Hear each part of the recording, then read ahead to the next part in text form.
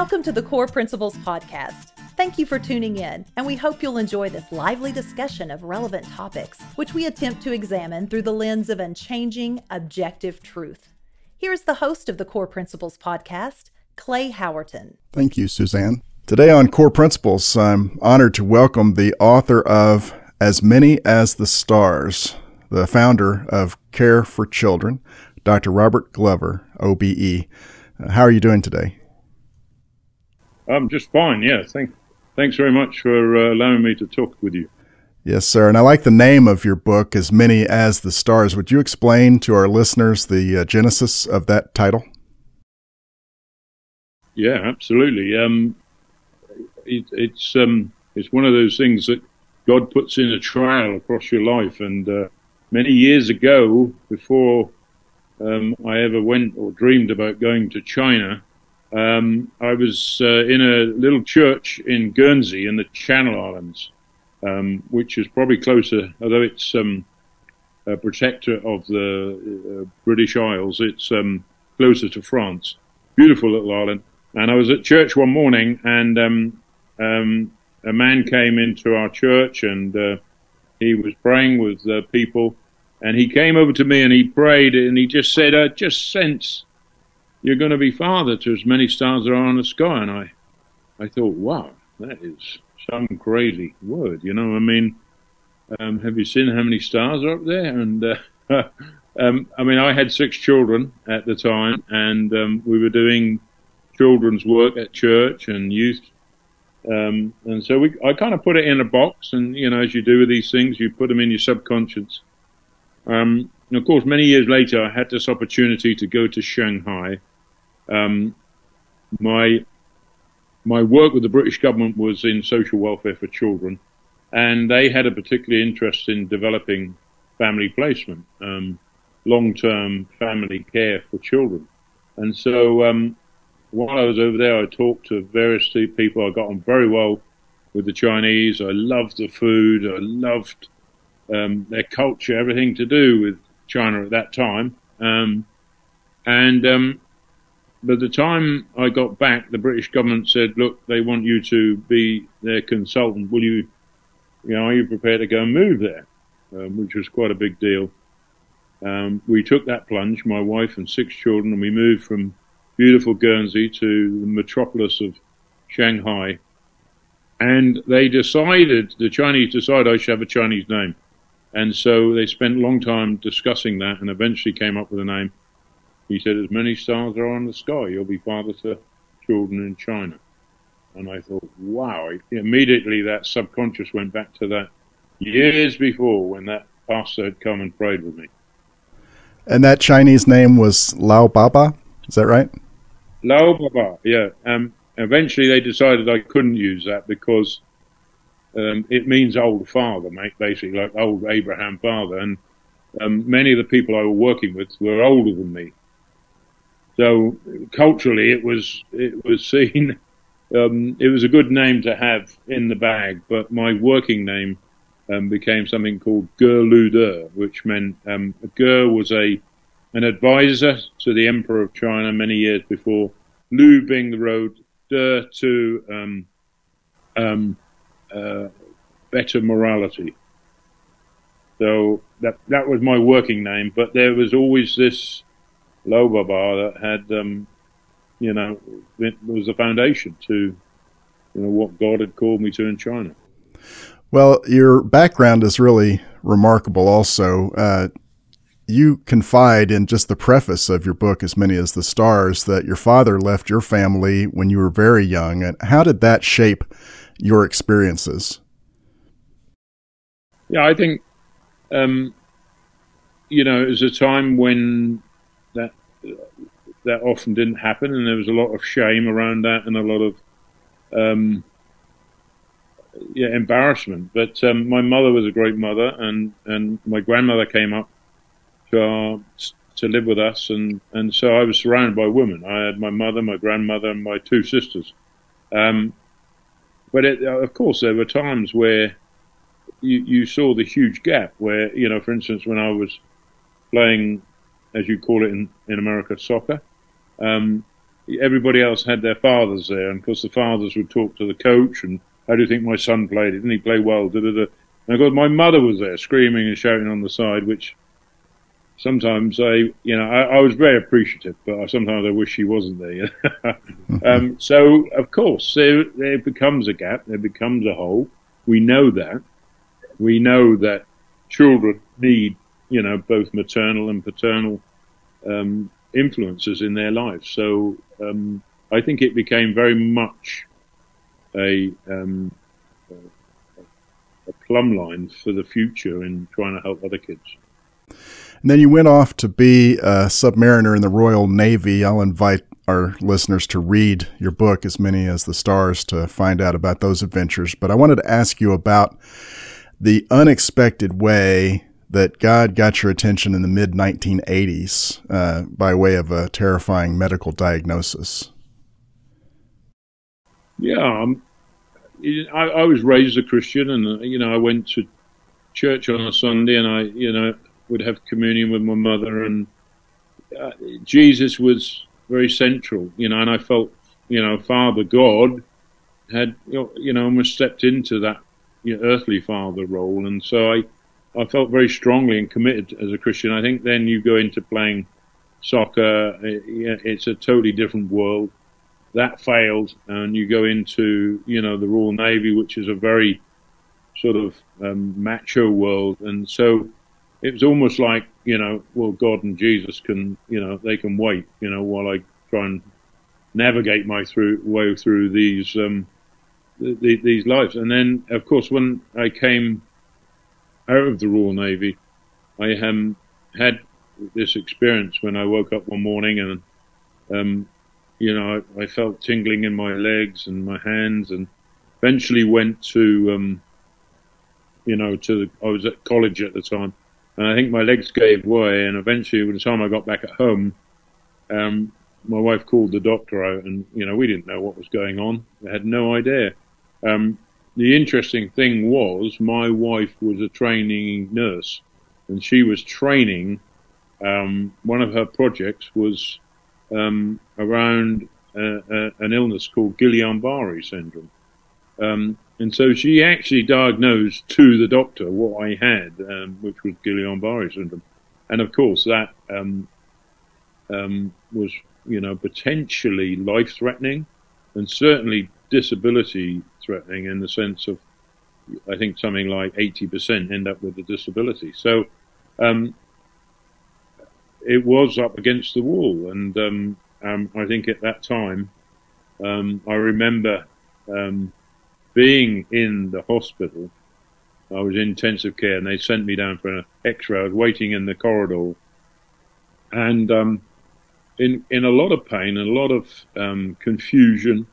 And I don't know if you know those hospital doors that sort of flap open, but these doors sort of flapped open. This wind came through, and I just thought, wow. Taking that fresh air. I thought, I'd been in a stuffy hospital, and there was this fresh air, and it was just filling my lungs up. I felt so good. Well, that night, my mother and wife came to my bedside, and they said, wow, you look really good. Yesterday you were almost starting to lose your sense of reality. And I said, yeah, I know. I said, I looked at the clock at 11 o'clock, and, the doors opened, and this wind came through, and I just felt, incredibly just filled and fresh and, bright again. And they smiled and looked at each other, and at 11 o'clock they had gathered all the people in the church and other churches to pray for me. So, I have no doubt that prayer was answered, and I was healed at that time. That's a blessing. So it kind of like, it got to the point where I hit the brick wall, and I thought, you can't run from God anymore. You can't run. It's the time to take Him serious and dedicate your life, because what Jesus did for us was remarkable. He adopted us God adopted us into His family, and I think that from there, we both Liz and I wanted to make sure that we gave our lives to serve God and wherever He wanted to take us. Amen. And listeners, you can get the sense that in Dr. Glover's book, he makes himself very vulnerable to the readers. And I would say perhaps most of all, when you talk about your wife's spiritual awakening, it's fair to say that preceded your own. Would you please comment? I'm going to read this 2 verses that you attach significance to relative to the development of Liz's and your faith. It's from 2 Peter chapter 1, verses 20 and 21. Above all, you must understand that no prophecy of Scripture came about by the prophet's own interpretation of things, for prophecy never had its origin in human will. What did that mean to Liz and yourself, Dr. Glover? Well, I think it's very much Liz's journey, and I think what she realized, she was going through quite a lot of turmoil. When we got married in the Church of England. I'd been baptized and confirmed. She hadn't, so she went through baptism and confirmation, and we had confirmation. We had communion at our wedding. However, she would say now she was not a Christian at that point in time.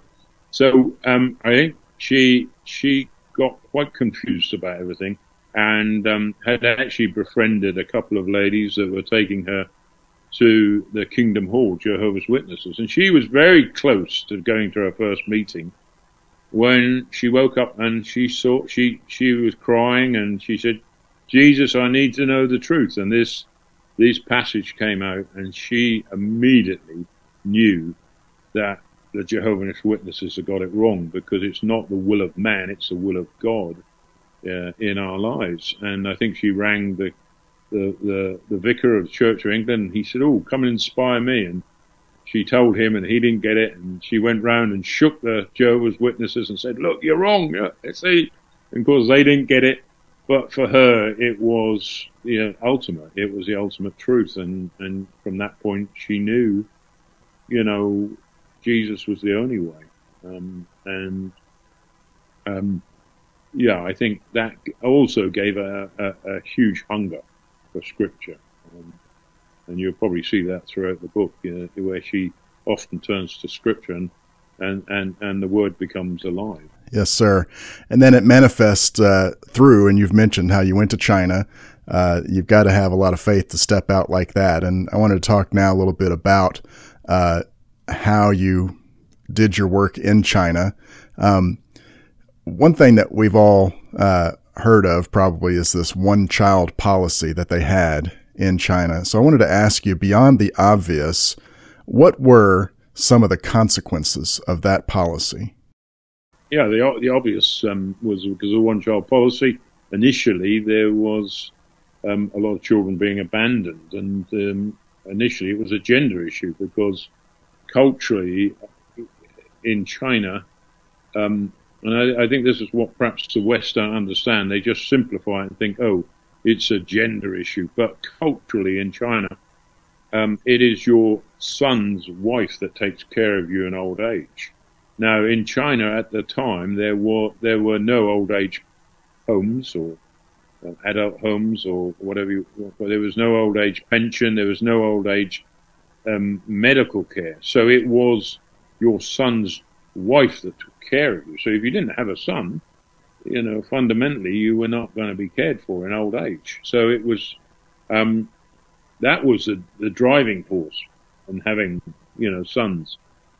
So initially, I think we saw a lot of girls being abandoned and ending up in institutions right across China.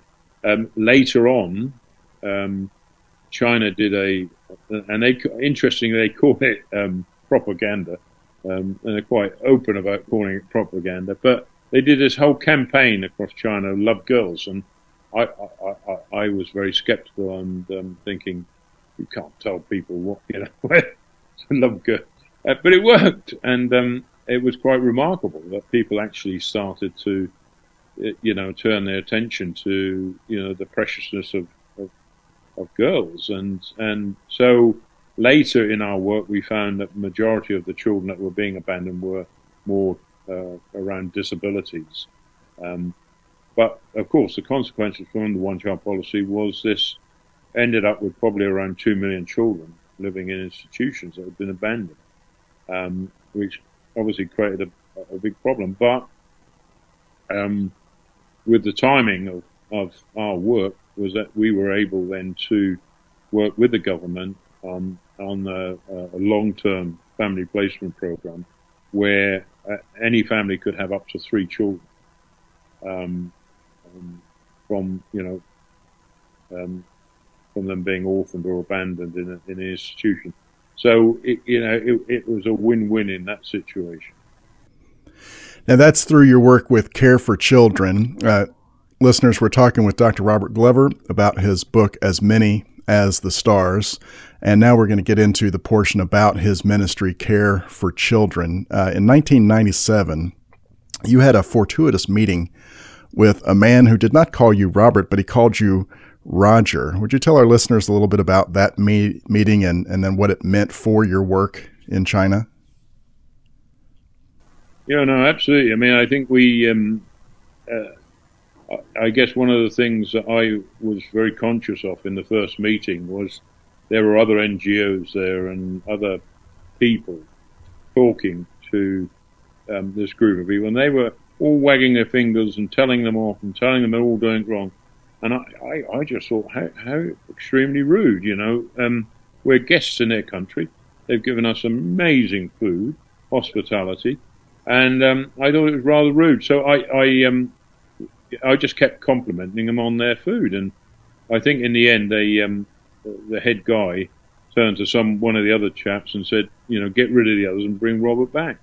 And I think it was just, I think God opens doors through relationships, and it's not always through legislation or policy or practice. It starts with relationship with people who are prepared to be servant-hearted, who are prepared to not promote themselves, but to serve and help others to make a difference in children's lives. And I think that was always my motivation. That what a privilege to be able to be a consultant to the Chinese and help them with social welfare reform. Something that's strategic, you could make a huge difference to many children. So I think it starts with that attitude, and as Christians, I think we go in humble, submissive, and build relationships, and I think from that we can get a lot done. We can get a lot, we can get past all the other roadblocks and build a roadmap right the way through. And I think that's what happened. Now, that man I mentioned who called you to a meeting and he referred to you as Roger all the time was Sir Richard Branson. How did he impact Care for Children? Yeah, Roger. That's a funny one. So in the early days, we started in Shanghai, and the British ambassador called me and said, Richard Branson wants to meet you. So I said, well, okay, I'm back in UK. I can't, I was back for some holiday anyway. And so we agreed to go and see him. And I met him. I think it was just after summer. He'd been out to his island and very relaxed. And anyway, I was talking about our project and what we wanted to do, and I could see very clearly he was switched off. He hadn't really got the interest in our project. And so the meeting came to the end, and I thought that was very disappointing. And as I was leaving with the ambassador, he was running up the stairs, and he turned back and he said, Roger, let's do it. And I said, wow, that's amazing. Okay. And so as we walked out, the ambassador said, well, that was pretty good. And my friend who came with me said, no, that's God giving Robert his transport manager. So we developed a relationship, and he came out to Shanghai and he did a party, like a tea party for all the kids and the families. And of course, every time he saw me, it was, Roger, how are you doing? And yeah, I didn't correct him, but he seemed to like to call me Roger all the time. And I remember many years later he was in Shanghai, and that they'd put on a spread at one of like a bar come nightclub, and they invited me to come down. I felt a bit out of sorts, but eventually he arrives, you see, and he's talking to everybody in the room. Everybody's round him taking photographs. And anyway, I said to the guys, look, I'm going to go. Tell him, I turned up, and, I'll catch him next time. So on the way out, I was in the toilet and thought, well, that was a waste of an evening. And then I heard from behind me, Roger! Of course, he'd followed me, and yeah, we had a chat. But he, so they did a little video of one of the children that were placed in the families, and they played it on all their airplanes and raised a lot of money to help the Shanghai project. On all their airplanes, he founded Virgin Atlantic Airlines, so they had a few. Well, I want to fast forward to 2005. You had moved from Shanghai to Beijing, and you were on another 3-year contract. And you mentioned before, Dr. Glover, about having a servant heart, and that comes through loud and clear with your ministry, the work at Care for Children, and all these things that you've done. But you were advised there in 2005 that somebody else wanted to meet with you. The Queen of England had selected you for the Order of the British Empire. Now, can you just describe briefly sort of what that felt like? Humble servant working with orphans in China, and Queen Elizabeth says, hey, I want to pat you on the back. Well, amazing privilege, if you understand any Englishman's dedication and love for the Queen. I received a phone call from the ambassador in Beijing. I think I was somewhere in middle of China, and he said to me, I can't remember exactly what he said, but he said, you've been honoured in the New Year's honours list by the Queen. And I just went silent because it just didn't mean it. I couldn't receive that. I couldn't take that in. And he said, you are going to accept it, aren't you? Because I think he thought because I went silent, I was going to be rebellious or something. And so, yet it was just initially something that was incomprehensible. But there's always a funny story with my journeys, and my mother, we were allowed 3 people. So my mother came with me, my wife, and my youngest daughter. And my mother had grown up in London and loved the Queen, and she'd never been anywhere. And in that one day, she went to Buckingham Palace and met the Queen, and then we went afterwards to the House of Lords to have lunch with Lord Laming. And sitting behind her was the Archbishop of Canterbury, and sitting across was Margaret Thatcher. And for her, at the end of the day, she was just in tears because it was such an emotional day of having everything in one day. I, on the other hand, decided that normally you have to wear top hat and tails and everything. I decided to wear a traditional Chinese suit, which has got a round collar and a little white bit showing. Well, on the morning of going to Buckingham Palace, I came down for breakfast. I was staying in a hotel, and these 2 dear old ladies with walking sticks came through, and they said, "Good morning, Father." And they thought I was a Catholic priest because I was dressed in this Chinese suit, traditional suit. So, but what an honour to meet her, and incredible. I think that day she honoured about 150 people, but she knew so much detail. She said to me, "And you have 6 children?" I said, "Yes, ma'am, I do." And she said, "And you took them to China?" And I said, "I did, ma'am." And she said, "You did all this for Jesus?" And I said, "Yes, I did, ma'am." And she said, "God bless you." And it was such a privilege to be her herself, a very humble servant, of our Father. Well, speaking of special recognition, your work with Care for Children has drawn a lot of favorable attention. I was a little surprised by some of the different kinds of people who were drawn in by this. A lot of these folks have become what you would call ambassadors for care for children.